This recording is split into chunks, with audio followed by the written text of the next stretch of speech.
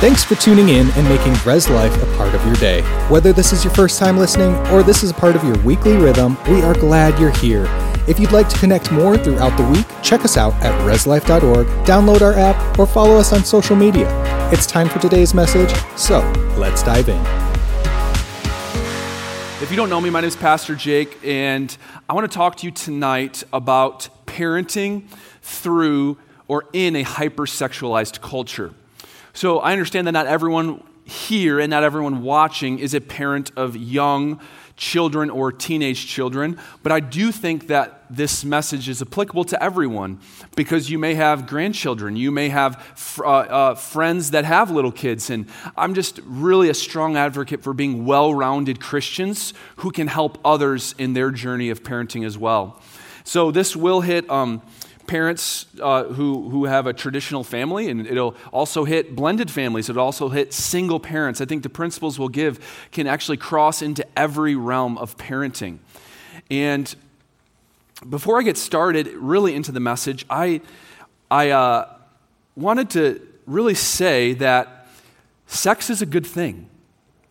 Sex is a good thing. God is the creator of sex. When I'm doing pre-marriage counseling, some of you are like, whoa, he's like really jumping into this. Yes, I'm going there, okay?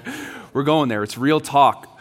And when I'm going through pre-marriage counseling, I'll have a session with the couples, the engaged couples that are getting married, and we'll talk about sex. And this is kind of what I like to say to them. Okay, on your marriage night, you're going to do the deed, okay? And I want to warn you, God is not looking away when you have sex. People are just like, okay, I don't want to get that imagery that God's watching me. But no, we need to get that imagery because it is not an isolated incident in which God is not involved. In Matthew 19, it says, what God has joined together, let not man separate. You see, culture has taught us that sex is casual, carnal, and a worldly thing. But if you trace it to its root in Genesis, God is the creator of sex. It says, let the two become one, and they will become one, and it will be good, and they won't be ashamed. They were naked and not ashamed. And so that the devil he's the great deceiver, he's the great manipulator, and so he has taken what is good, and he has perverted it to the nth degree, and that's where we are in culture today, where we have just a very hypersexualized culture where it's infused into our phone life, into the sporting life, into the music life, into every area of life. It seems that there are powers that are trying to sexualize everything that happens. I won't go into it, but I was watching a movie with my kids. It was Cars. Like, Cars is such a great movie, and it's like there are sexual innuendos in Cars. And I'm just like, what is going on right now? Why are we doing this to our kids? And so my point in this is let's give some principles to, number one, deal with our own hearts, but also to parent our young kids so that they can grow up to love and serve Jesus. Amen? I want to start off by sharing a psalm. I felt this was a good way to start.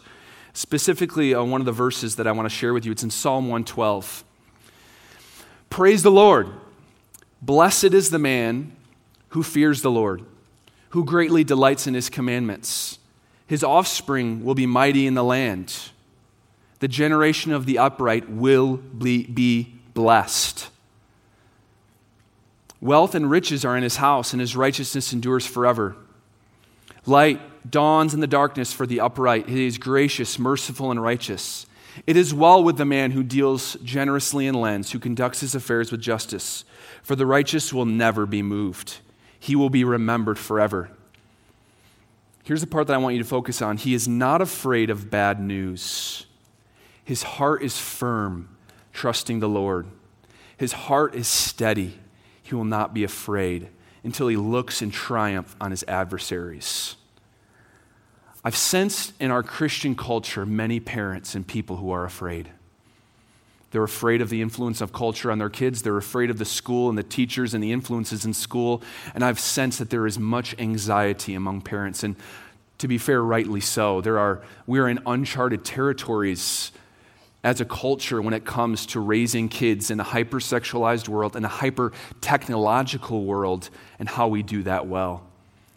But I want to remind you what it says here in verse 7. It says, "For the righteous will never be moved. He will be remembered forever. He is not afraid of bad news." His heart is firm, trusting in the Lord. His heart is steady. He will not be afraid until he looks in triumph on his adversaries. Specifically, I wanted to speak to maybe parents or grandparents who have kids or family members who have recently identified as LGBTQ, or maybe they've come out with a contrary lifestyle to what you raised them with or what you instilled with them. And I want to encourage you that their story is not over yet, and that do not fold to anxiety and fear, and that your prayers, that your lifestyle matters. There's a saying from an evangelist in the 1900s, and he said this quote. He said, prostitutes, I'm sorry, I'm going to look at my notes. Okay, if I don't talk about prostitutes, I probably just get the quote right. Okay. Bear with me here. Let me find it.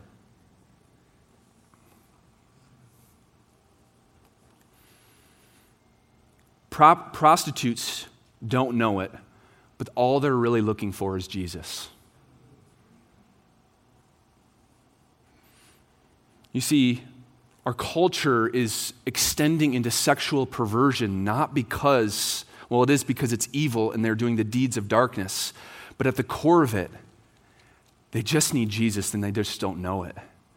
And so if you have a family member, if you have someone in your life that you're concerned about the trajectory of your life, I'm going to remind you to not be afraid of bad news, for your heart is firm, trusting in the Lord.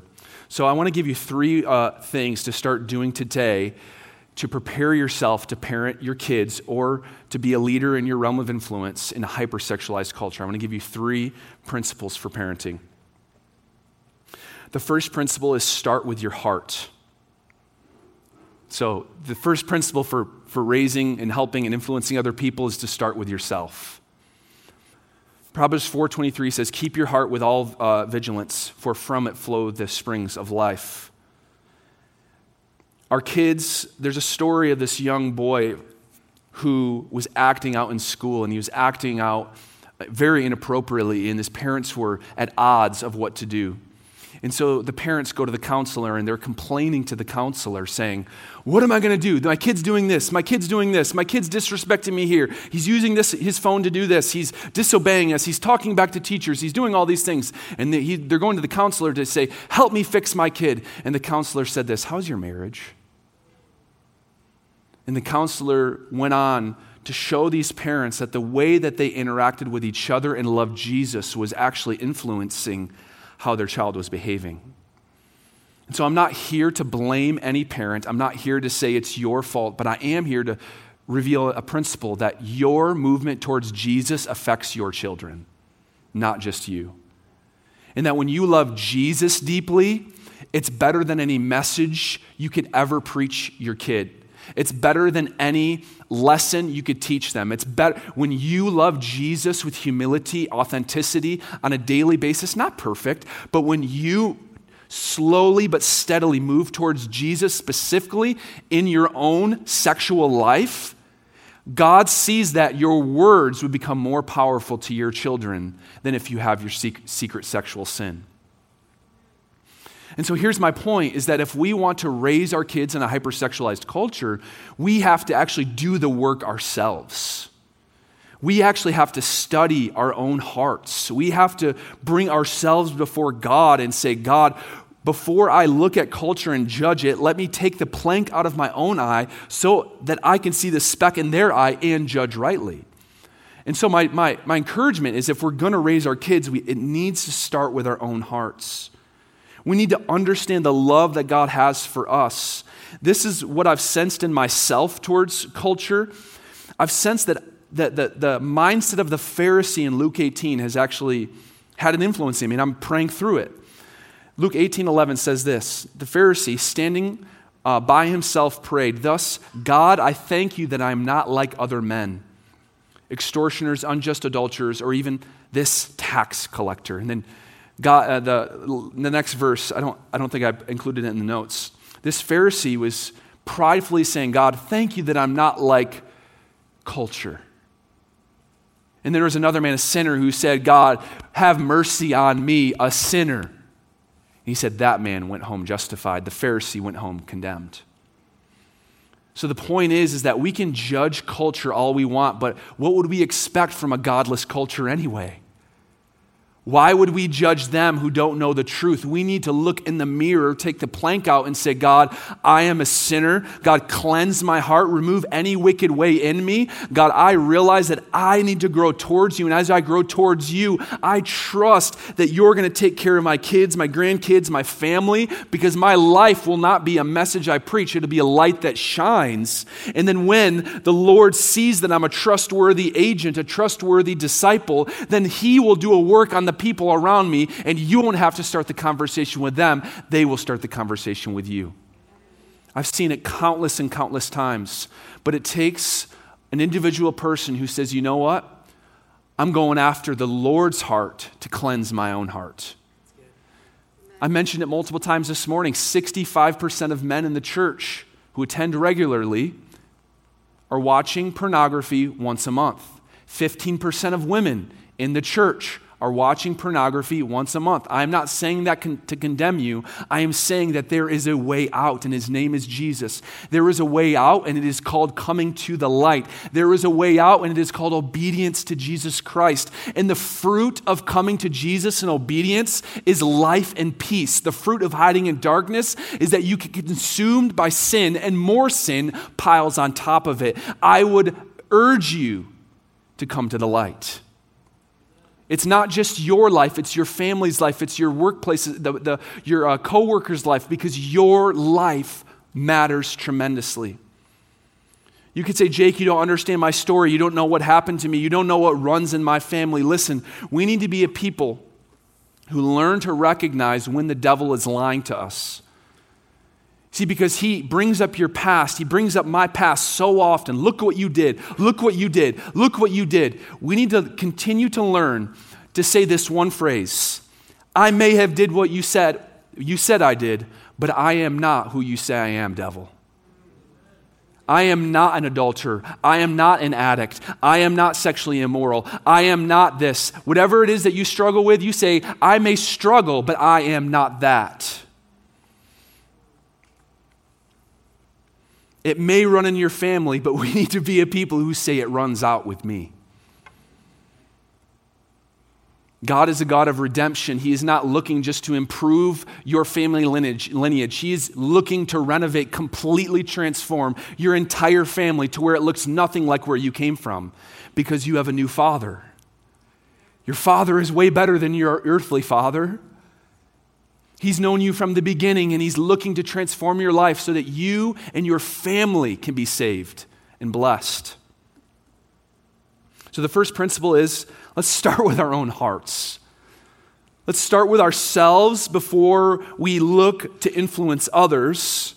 And the second principle is start talking to your kids. Proverbs 22:6 says, train up a child in the way he should go. Even when he is old, he will not depart from it.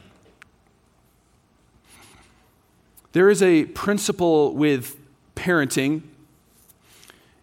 It is the power of first mention. Everyone say that with me. Say the power of first mention. Now, I understand that we have some parents in the room that maybe have high school age kids or young adult age kids, and you may be past this stage of the power of first mention, but I will reference it to you in case you ever have the ability to speak into the life of a parent with young children. The power of first mention says this, that wherever a child learns something for the first time will be the dominant worldview in which they will carry for the rest of their life. And so my question is, where are our kids learning about sex? If we are not teaching our kids about sex, they will be learning it from someone else. The power of first mention. Now, I'm not saying that you should go and explicitly explain everything to your 6-year-old child, But I am saying that you start utilizing this principle with your children with other topics that are more appropriate. So at a young age, we want to start teaching and training our kids that if they have questions, they don't go to Siri, they go to mom. We want to start training our kids that when they have a question, that nothing is off limits. We want to start training them that when they have concerns or feelings or things, they come to us, and then we are, as parents, the filter in which that we are the filter for their experiences in life. Our children do not understand the world. They're not cognitively able to perceive and take in the information in a way that will allow them to conclude and reduce what they're experiencing to a logical philosophy of life. It's our job as parents and grandparents to help them filter what they're going through, what they're hearing, and what they're seeing. So the power of first mention starts from a younger age than what will be needed to talk about sex and sexuality. What I'll note here is that you will never be able to protect your kids from everything. This is a really hard one as a parent. I was introduced to pornography at 11 years old. I come from a very conservative Christian family, and I found it. In a lot of ways, I felt like it found me. And then once it found me, I was stuck. And my sin nature told me to hide, so I did for like 12 years. You can't protect your kids from everything, but what you can do is you can build trust with them so when they do experience trauma, when they do experience things that kids shouldn't experience, that they go to you and not to someone else. The power of first start talking to your kids, train them up in the ways they should go. Our goal should never be to shield them from all evil. Our goal is to build trust and establish ourselves as authorities in their lives. Let me tell you, in order to do this, you have to learn something. I learned this pastoring, and I think it's going to translate well to parenting. It's called the game face. Are you guys ready for this? The game face is when someone tells you something so crazy, you have to keep a game face on. Meaning that when they tell you something that you're like, where did you learn that? Like, your eyes can't get big. You know what I'm talking about? Like, when you tell someone something and they're like, I do not know how to handle this. Like, I do not know. I was not ready for this conversation. You're only 7 years old. You have to be ready. Because if your kids go to school, if your kids have an iPad, if your kids have any interaction with other kids, even here at church, they will hear things that you weren't prepared to talk about. So you got to get your game face. So your assignment tonight is to go in the mirror and work on your game face, okay? It is staying calm when you have to talk about things that you are not ready to talk about.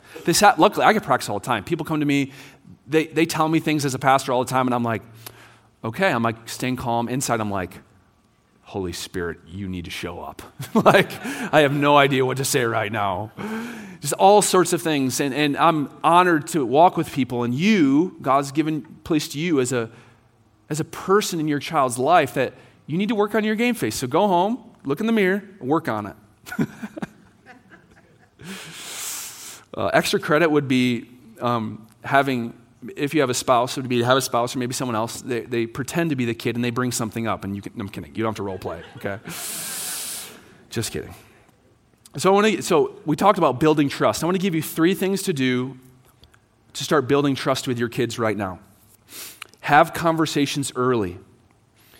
I'd mentioned it, but there's a debate on the actual statistic, but I've seen 2 different statistics. And so basically what I'll say is the average age of exposure to explicit sexual images, so the average age of introduction to explicit sexual images is between 8 and 12 years old.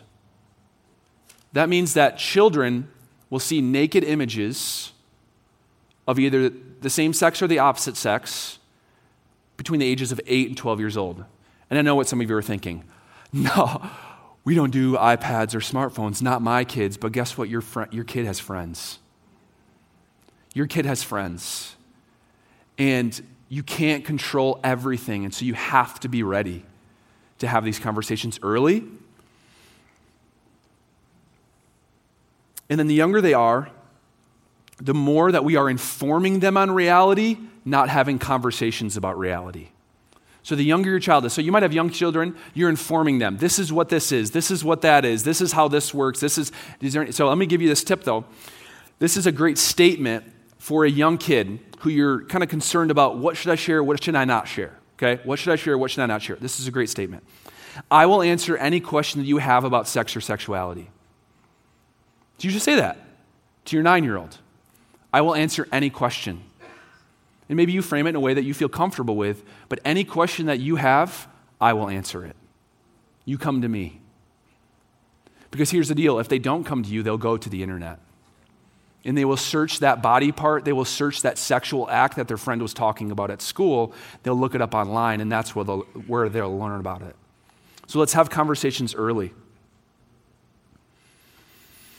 Remember the game face. Game face. You need your game face. So if you feel you're behind, let's say you have a kid in the teenage years, you feel like you have a kid in your teenage years, you have a kid in young adult years, and you feel like you've totally dropped the ball on this and you're kind of kicking yourself right now, listen, do not kick yourself. The best time to plant a tree is 20 years ago. The second best time to plant a tree is right now.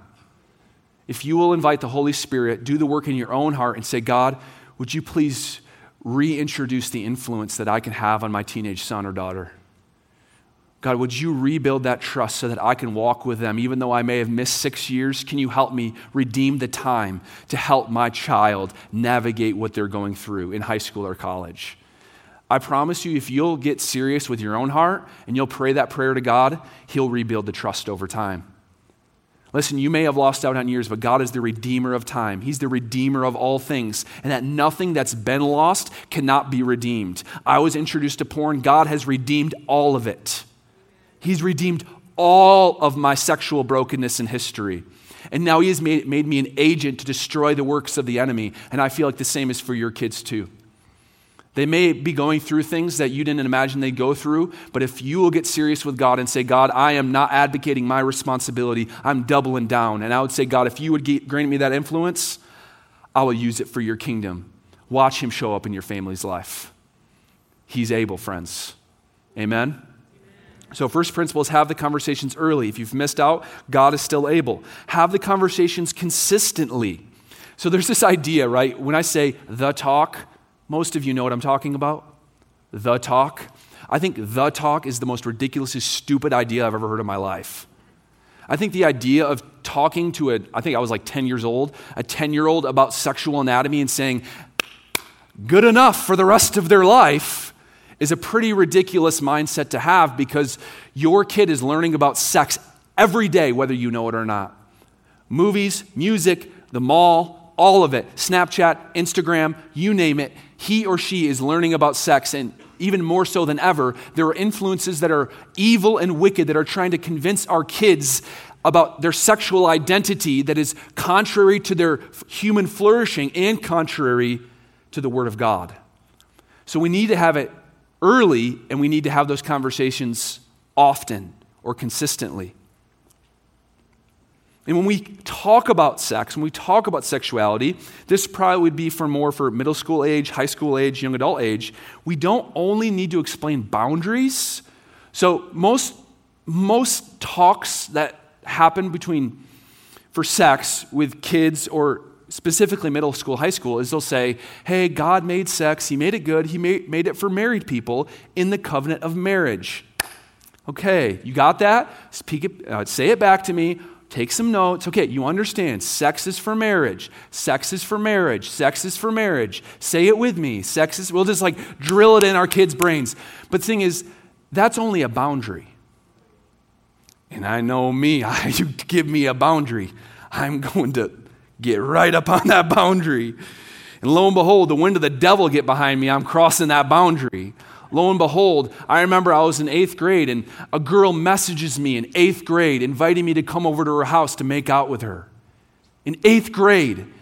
What am I supposed? My mom told me, but it's like hormones kick in. All these things kick in. And it's just like, what am I supposed to do? And you know what I mean? It's just, your kids are dealing with real things. And that was like back when it was instant messaging. You know what I mean? And like now they're like Snapchatting, and And you may not know this, but one of the most common things that young people are doing are sending naked images to each other over social media.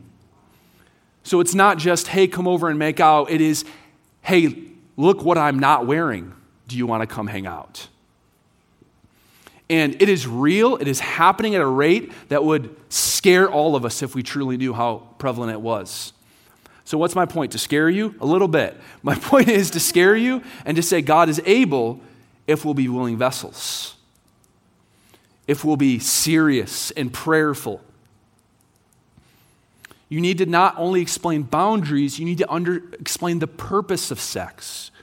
Why did God create sex in the first place? I'm going to give you a brief biblical explanation of the purpose of sex. If you're taking notes, this would be a great time to take notes.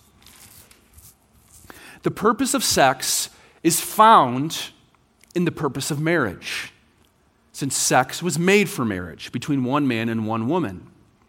The purpose of sex is found in the purpose of marriage. What is the purpose of marriage? In Genesis 1, he says, in the beginning he created them male and female.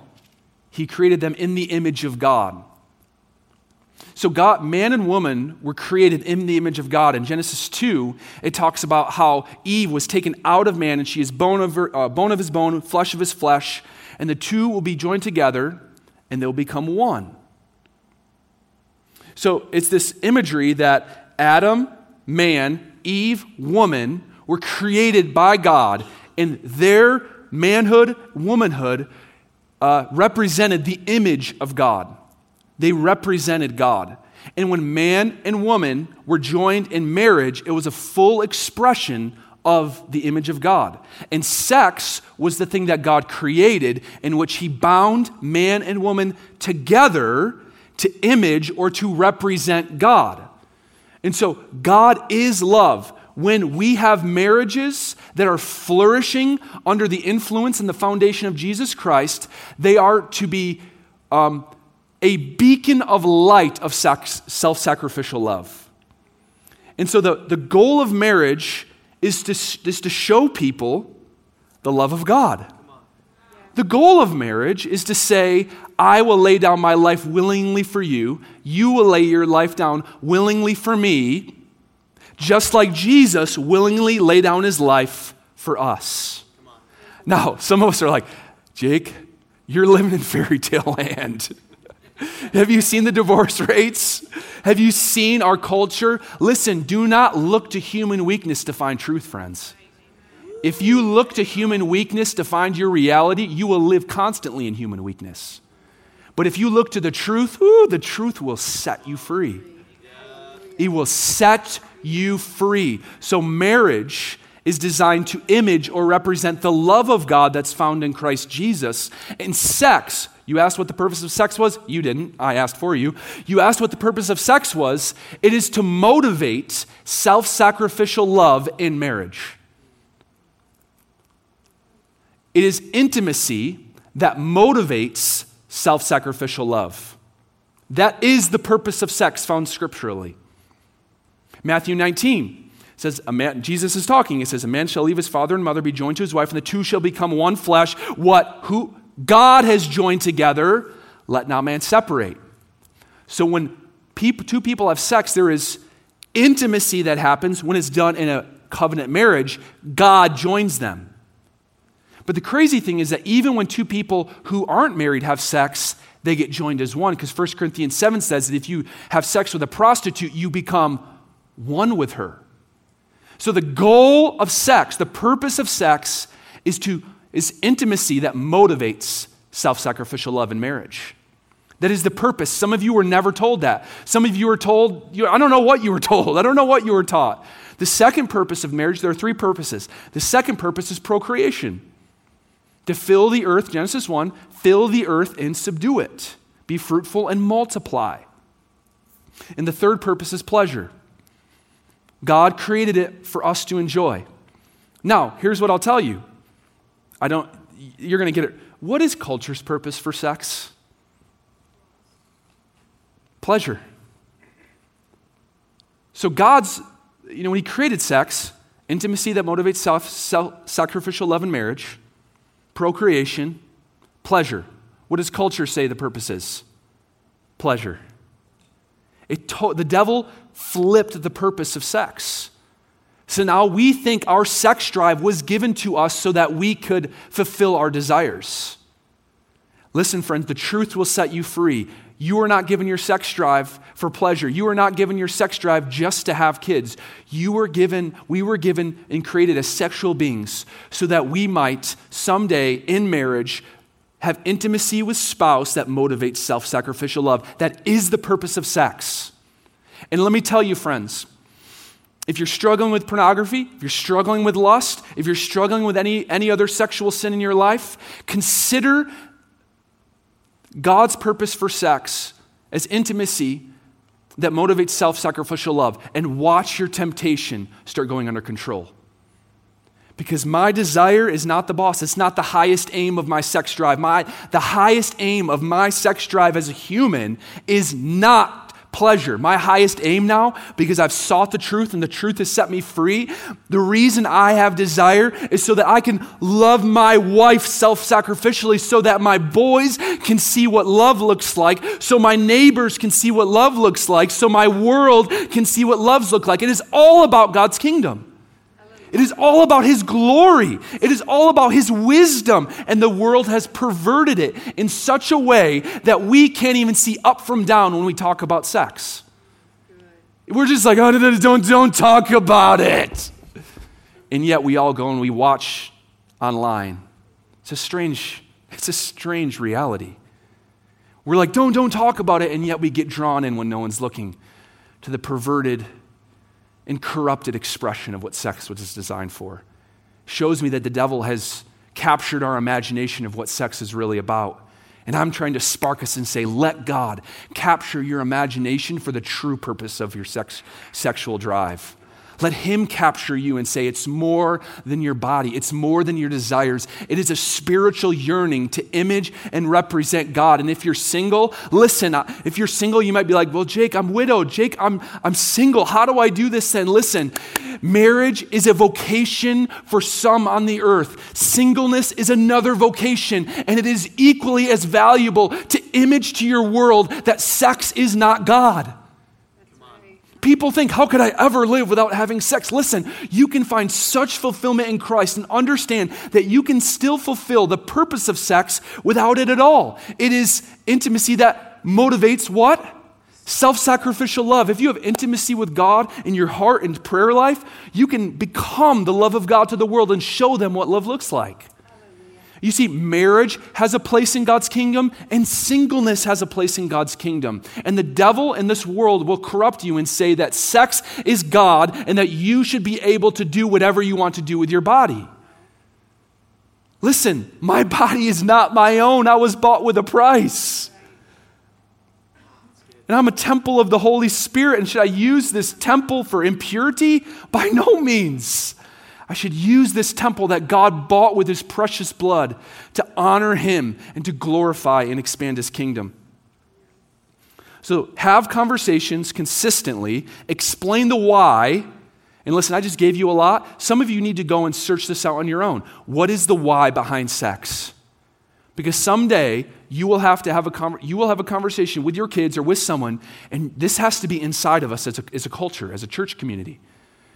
Because we have to start talking with the people in our world about why we believe what we believe, not just the boundaries.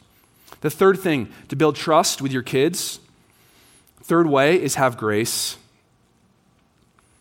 Have grace for yourself and grace for your child. Listen, these conversations are every conversation that we'll have in this room with kids or family members or grandkids. It'll all be different. Like every situation is different. For some of you, it's going to be conversations about gender identity. For some, it's going to be conversations about pornography. For some, it's going to be conversations about body parts. For some, it's going to be conversations about friends that are LGBTQ. For some, it's just, there's such a wide range of conversations. You need to have grace for yourself, but also for your kids.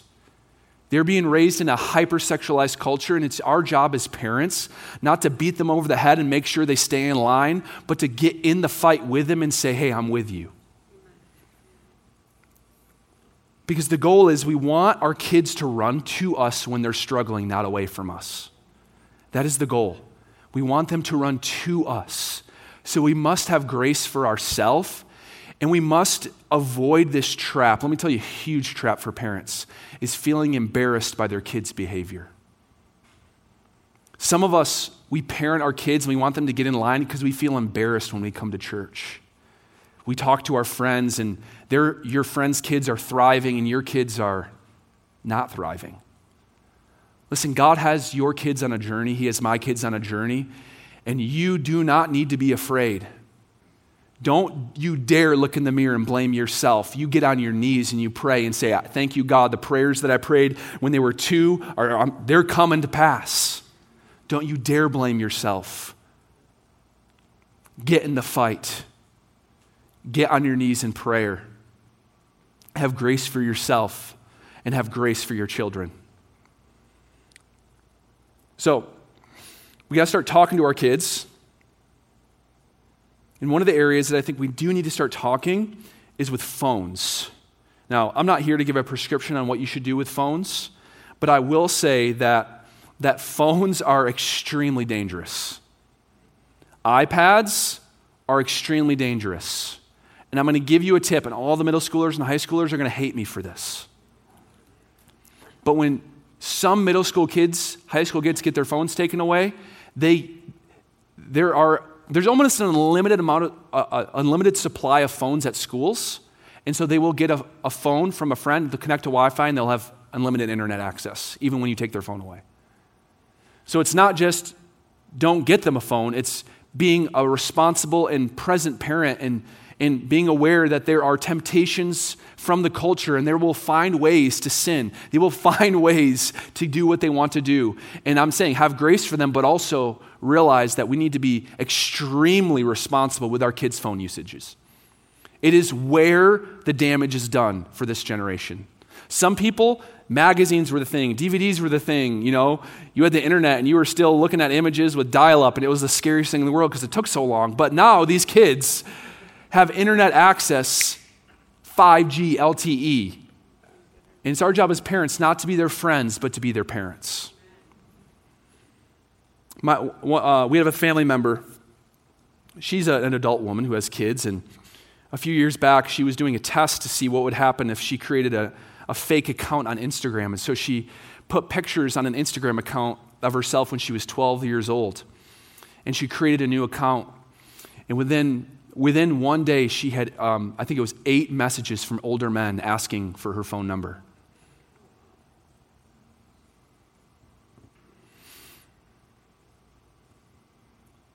So it's not just what they'll find is images, it's also who they'll meet. There are evil predators among us. And as parents, we have to be aware of this, especially for our young girls. My third point that I want to make, my first point was start with your heart. Second point, start talking to your kids. Third, start declaring the power of the gospel. Roughly 20% of Gen Z, that's people ages 15 to 26, identify as part of the LGBTQ community. Let me tell you that again. People ages 15 to 26, 1 out of 5 of them will identify as LGBTQ. I was having a conversation with my wife, and we were in the car, our 2009 Honda Pilot, and we were talking about this, and she had said, Jake, do you think it's possible that one of our kids will identify as LGBTQ? And I said, maybe. And as a Christian conservative, it starts to make your heart rate go up a little bit.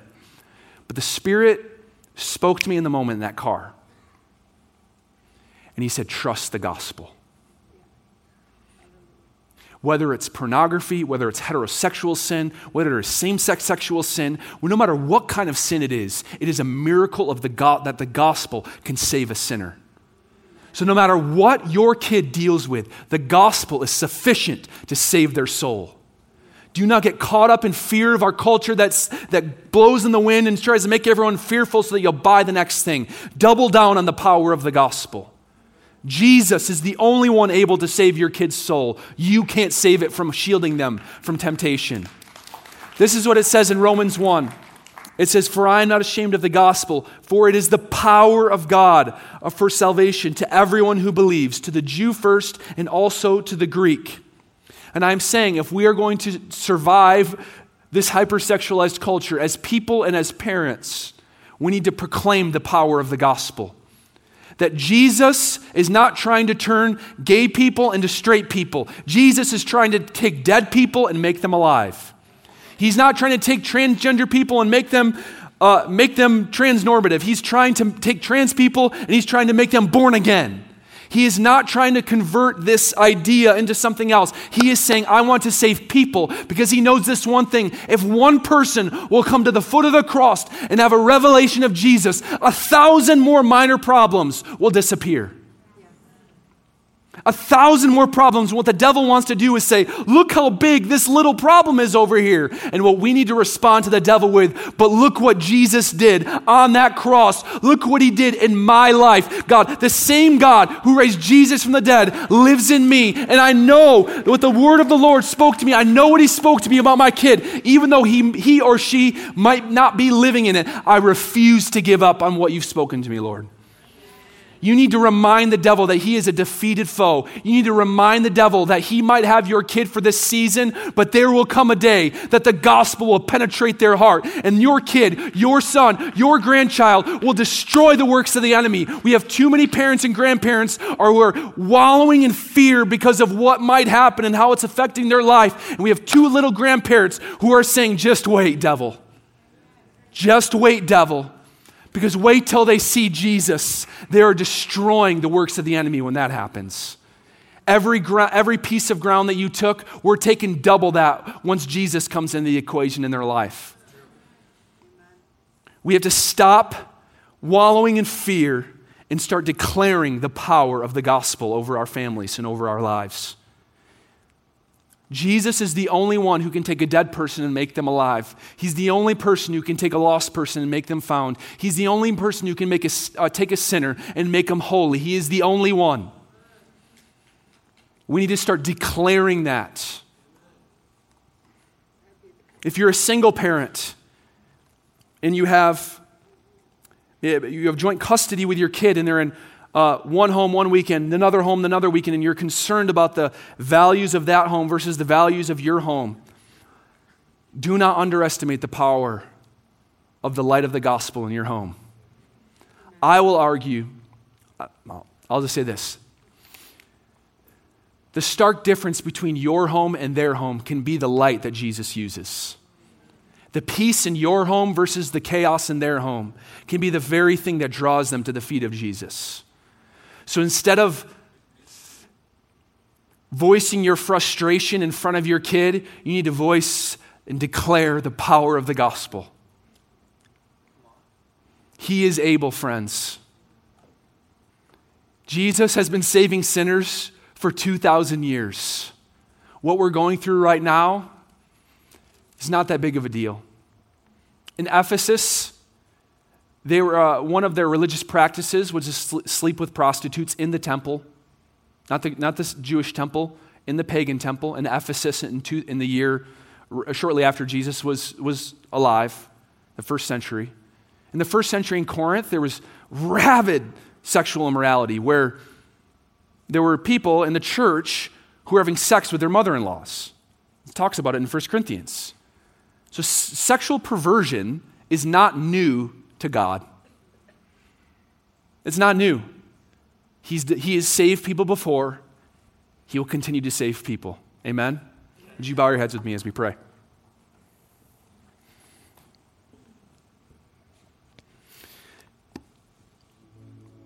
Christianity is the only religion that has a Savior. Every other religion requires works or works from a previous life in order to inherit eternal life. Christianity is the only religion with a Savior. His name is Jesus.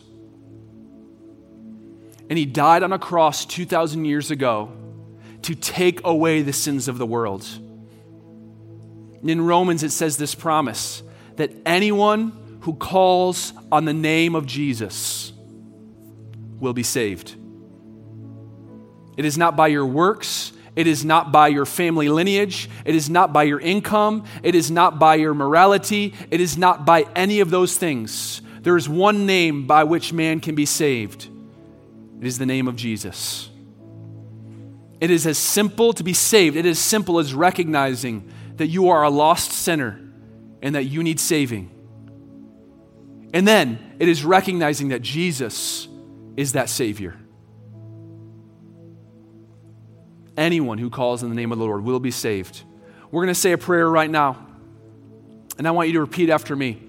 And if you feel like today is your day to give your life to Jesus, to be forgiven and to be saved and to have a new life in God, I want you to pray this prayer and mean it from your heart. Everyone else, would you pray with me as well? Say, Heavenly Father, thank you for loving me in the midst of all my sin, in the midst of all my brokenness. I recognize you as Lord and Savior. I give you my life, all of its broken pieces. And from this day forward, I choose to follow you. It's in the name of Jesus we pray. Amen. Thanks for listening.